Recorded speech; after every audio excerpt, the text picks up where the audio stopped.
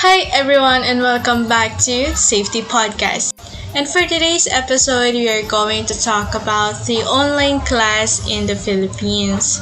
And we will be having a guest, my friend. He will be sharing his experience on online class.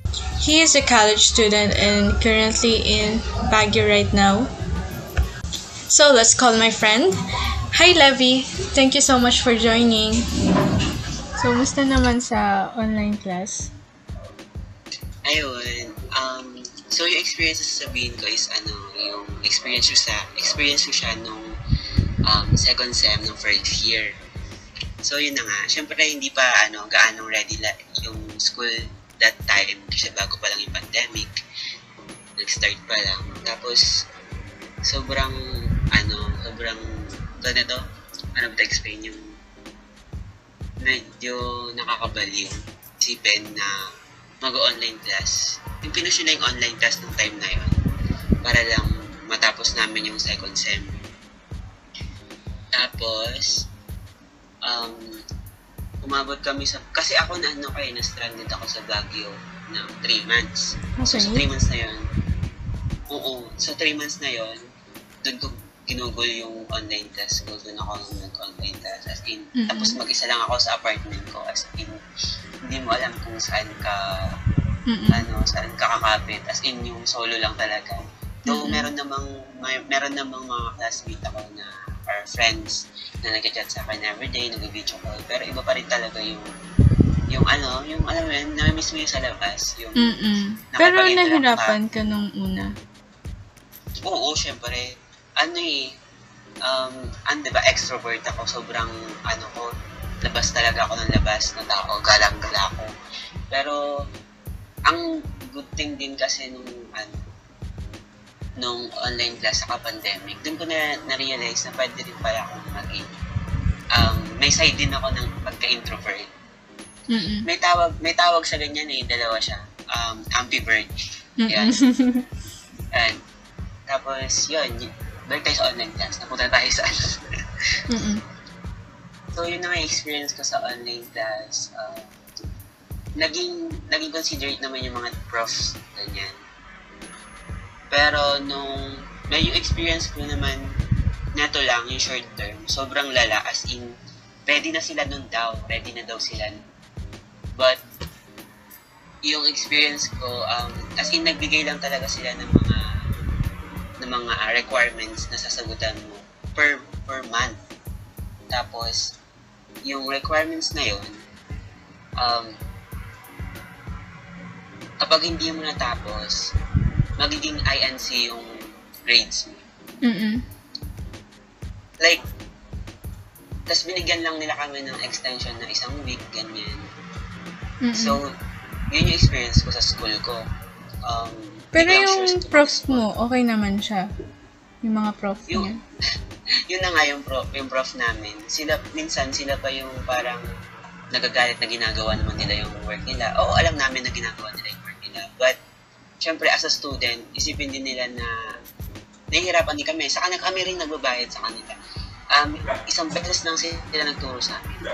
Yun yung yung so, short term more on kayo parang activities, hindi siya lessons. As in, ibibigay lang nila yung module tsaka yung activities.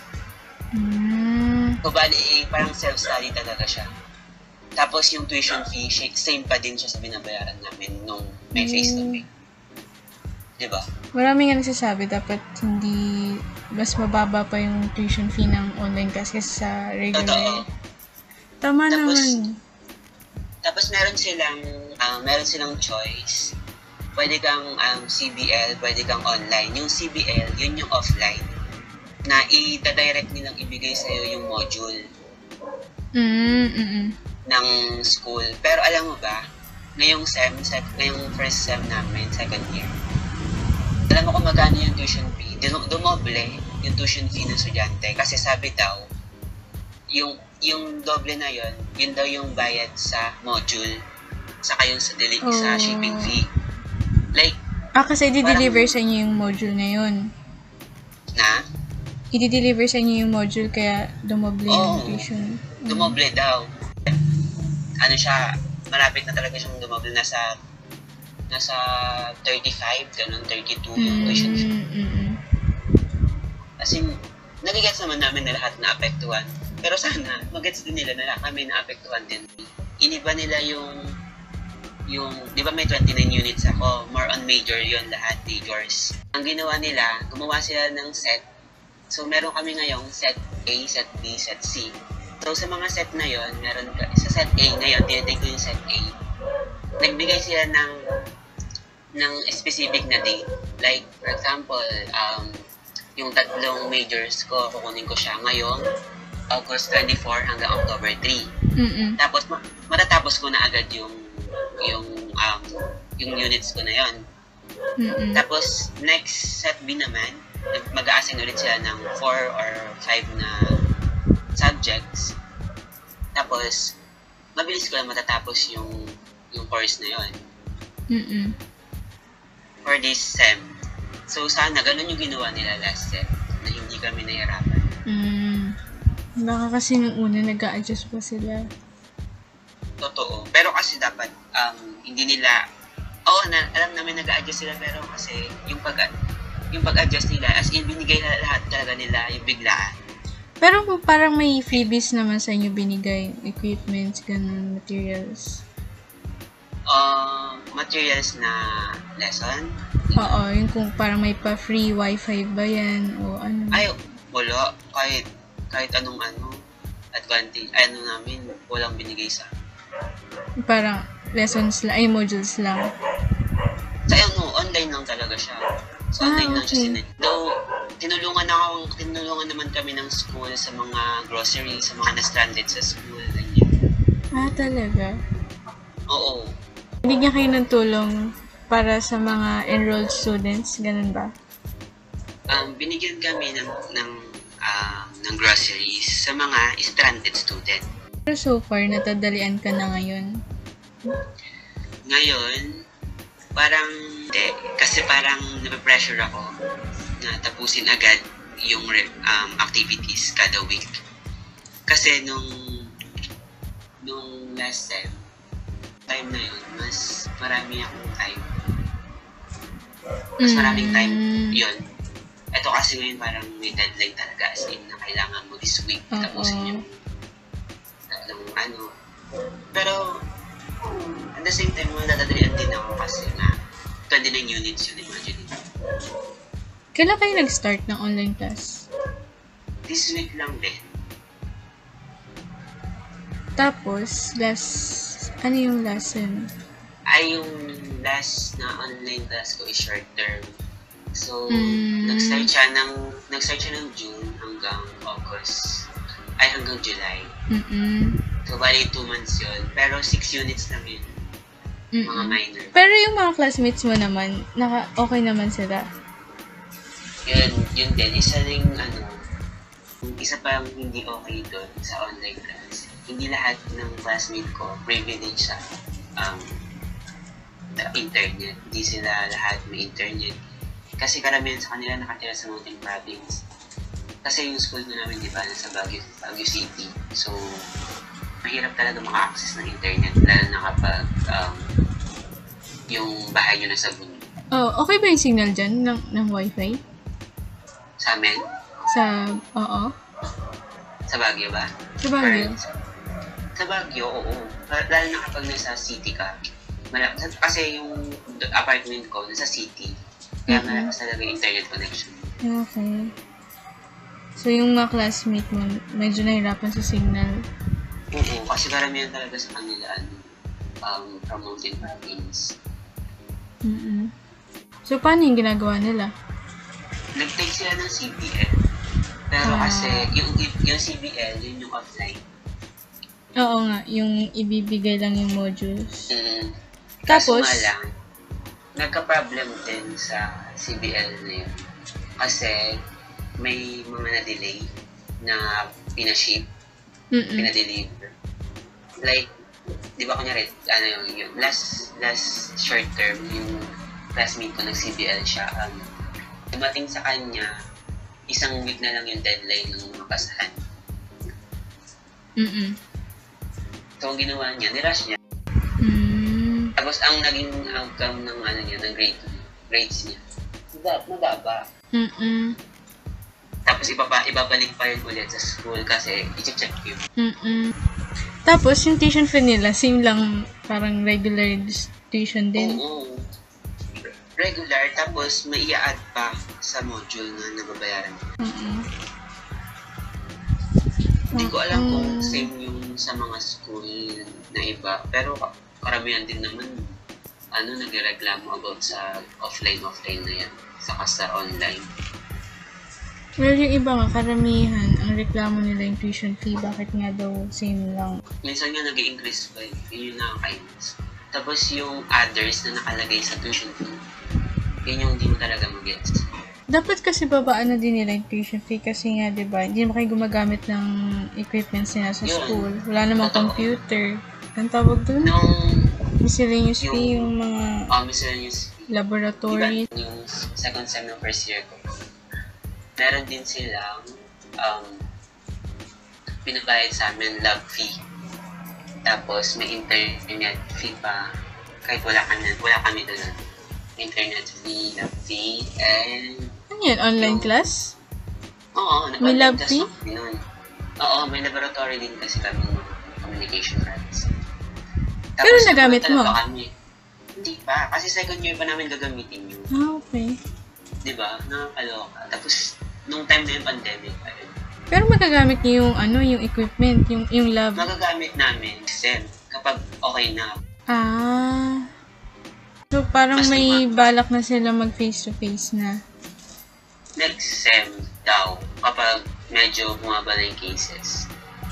Or na-cure na yung coronavirus. Pero ikaw, papasok ka kapag ganun?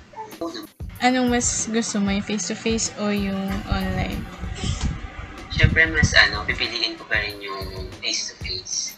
Kasi siyempre, iba pa rin yung may nakakasama ka, mga friends mo, classmate mo. Katulad ngayon, online class namin, nag-lecture. Parang nakakatulog ka habang nag-lecture. Iba pa rin yung may kadaldalan ka habang nag-lecture. Kasi parang nabubus yung habang nag-lecture. As in talaga nakaka-idlip ako. Yung di mo namamala nakaka-idlip ka na sa... As in yung prof pa namin parang nag-arap. Diba? Parang na-try ko yun nakatulog din ako habang nag-online class. Grabe, as in. Tapos nagising ako nagsasalita pa rin. Tawang ako ng tao eh. Tapos ang niya pa, ang subject namin na yun is communication. Tawa ko nito. Tapos dire-diretso yun talaga siya as in magsulat ka, tawa ko. So, paano naman yung assignments mo ganun? Pag kunyari nahihirapan ka? Siyempre, call a friend, ganun. Or kapag hindi na kaya ni Google, ganyan, explain yung mga assignment natin. Lagi ako nag-call a friend kasi hindi ko talaga as in kaya kapag hindi tinuturo sa akin. Kasi more on nag-relay ako sa mga teacher, sa mga professor. Hindi ako nag-relay sa sarili ko. Pero maayos naman yung turo ng prof mo. Siguro, yung parang may naintindihan ka talaga, yung nagigets mo talaga. Mas effective siguro talaga pag face-to-face. Iba kasi talaga yung turo sa online kaya sa face-to-face. Though parehas lang naman, pero iba talaga yung impact sa akin pag face-to-face. Sa prof ko kasi, okay naman yung pagtuturo niya kasi kapag nag-online class kami, may binibigay siyang, ang tawag dun, tools na talagang i-search namin ito. Tapos parang nagda-demo siya. Like, sin-search nyo talaga online, ganun. Mas maganda pa talaga yung ganun. Kasi sa amin, kasi yung mga karamihan sa mga prof namin, na sila, tatanda. So, parang trying hard talaga sila magturo sa online. Hirap na hirap sila. Pag matanda talaga, alam natin yun. Hindi sila, updated sa mga ganyan. Di ba kapag ganito, pag face-to-face, nagkakwento pa rin sila ng buhay nila. Ganun din sa online, buhay pa rin sila ng kwento. Grabe, sa amin hindi na. Pag talaga yung mga millennial yung teacher mo. As in, diba, okay. Mas nagkakaano tayo yung pag millennial yung prof natin. Buti na lang hindi matanda yung teacher ko. Yung prof. Wala halos lahat ng prof namin sa communication, matanda. Ano talaga yung mga, veterano? Oo, tas mga karamihan talaga mga English. Dugo talaga yung meron yung ibang prof. Ngayon, prof ko sila, pero hindi ko pa rin sila hindi pa sila nagtuturo ngayon kasi set B sila. So, paano yung schedule ng klase mo? Bali 3 araw lang. Like, Tuesday, tapos Wednesday, sa Friday. Yung time na ibibigay nila yung mga activities. Discussion ng 3 araw. Tanong ko lang, meron kayong PE? Yung PE namin, set siya. So, bali, November to December siya. Ang nakakaloka sa PE namin yung ang tawag nito, yung parang, magka-climb sa wall. Kalimutan ko tawag dun eh. Basta siya, hiking. Yun, parang hiking siya. Tawa ko yung tao, paano ka mag-hiking sa bahay. Pero na-try nyo na nga yung PE?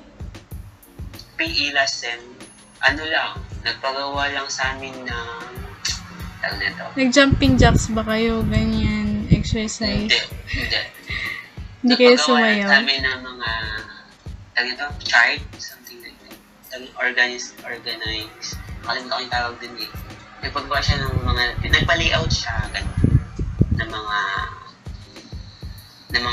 lesson niya sa mga next na tuturuan niya. Talaga? Ano yun? Para kayong assistant? Oo, kami na yung ginawa.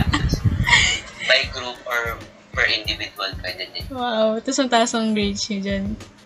Oo, ako kasi pinili ko individual. So, 93 talaga bongga. Alam nga naman babae niya kayo eh. Ginawa na kayo assistant. Diba? Saka walang choice yun si ma'am kasi matanda din talaga.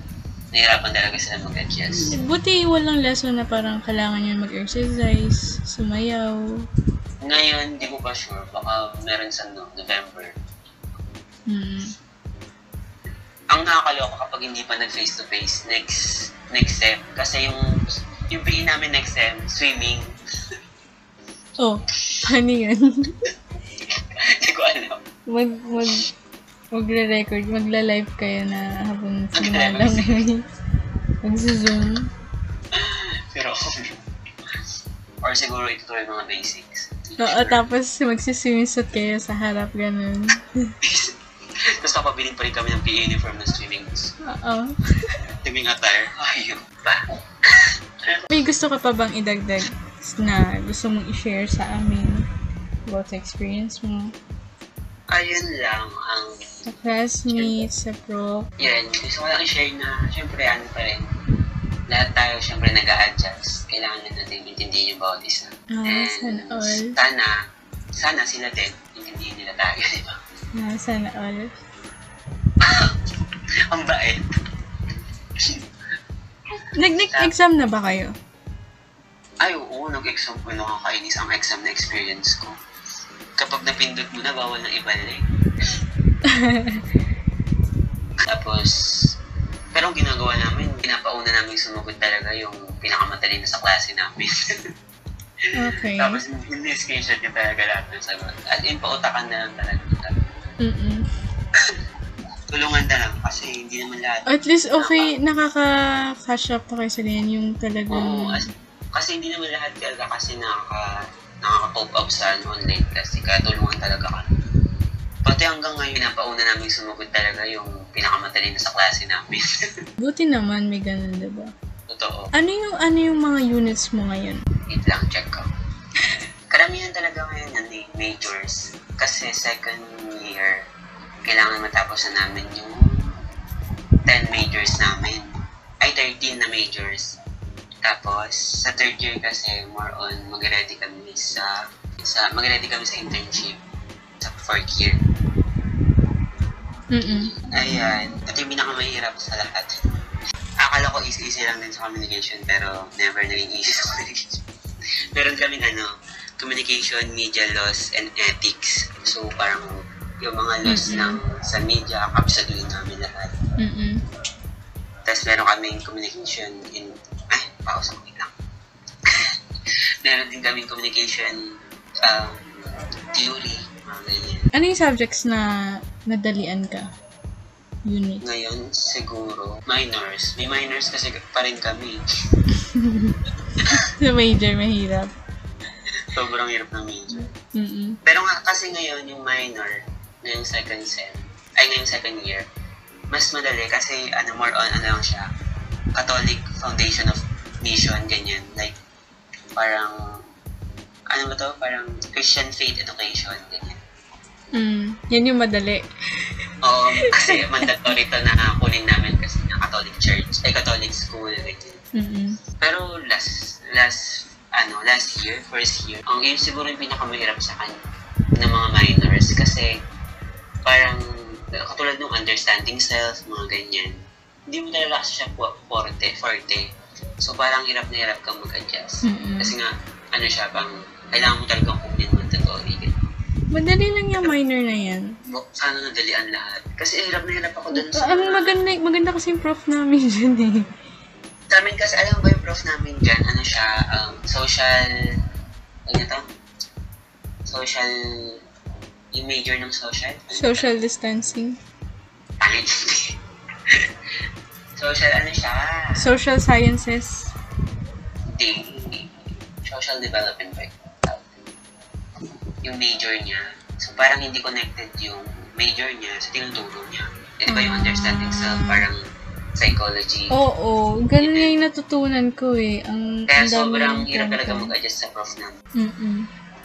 Depende talaga sa prof. Depende talaga, oo. Kasi kaya naman talaga natin eh. Prof lang talaga. Lalo na pag tinatama din siya magturo. Tapos diba? Hindi natin maintindihan sa sabi niya. Kahit siguro ilapag mo dyan na subjects. Oo, kahit, di ba, pag math, pag okay yung prof, maintindihan mo yung math eh. Di ba, si ma'am, nung grade 11 tayo, ang galing niya magturo. Oo, dun lang talaga natuto mag-math. Ako din, gusto ko yung math nung time na yun. So, may gusto ka bang i-message sa mga prof, classmates, sa mga tao, kung ano yung gusto mo pang i-share, kung ano yung mga na-experience mo? Ayun, syempre, nasa pandemic pa rin tayo. So, syempre, alagaan pa rin natin yung sarili natin at saka yung mental health natin kasi karamihan sa mga tao ngayon, nagkakaroon sila ng depression and anxiety. Hindi natin maiwasan yun. And kailangan din natin mapanatili yung peace of mind. Diba? Kasi sobrang ako kasi sobrang masahe naman akong tao, pero sana all. Kapag umatake talaga yung hindi mo talaga maiiwasan. Diba? Dahil na, hindi ako nag-complain na na-stuck ako sa Baguio ng 3 months, pero sobrang hirap talaga kasi. Oo. Kasi mag-isa lang ako, ang ginagawa ko lang tulog, cellphone, gawa ng activities, tulog, cellphone. Minsan, inaaliw ko na lang sarili ko, nag-exercise ako sa labas. Visit, pagod na pagod ako. Pero at least nakasurvive, diba? Oo. Tsaka hindi mo kailangan mag-complain talaga, hindi mo kailangan magreklamo sa Kailangan mong magawa ng paraan. Kailangan magawa ng paraan para makasurvive, diba? Totoo. Makakabaliw, hindi lang sa pang physical natin na makasurvive pa din sa mental. Nakakaloka. Thank you so much, Levi, for sharing. So, ayan po, narinig po natin si Levi. So, ayan, thank you so much sa pag-share ng experience mo sa online class. I hope may natutunan ka din. Oo, siyempre. Sabi nga nila yung experience daw yung the best teacher natin sa buhay. Oo. Wow!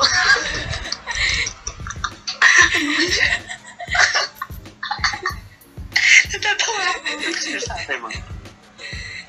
Inspired ka ngayon, no? Sana.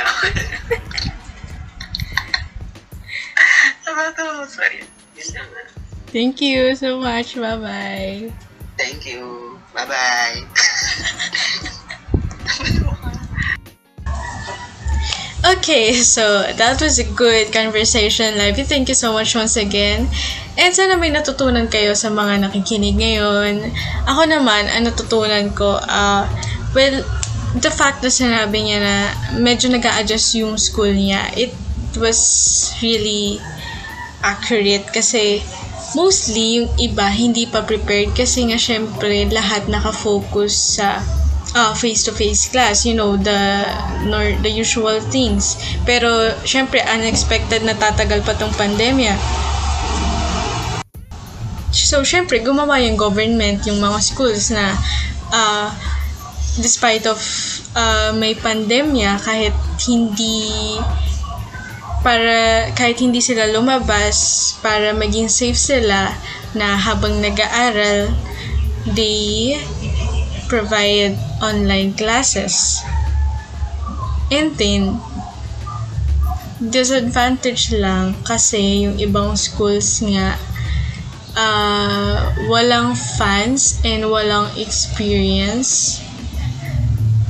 But I know that they're trying hard para lang maturuan yung mga students para tuloy-tuloy pa rin yung learnings namin.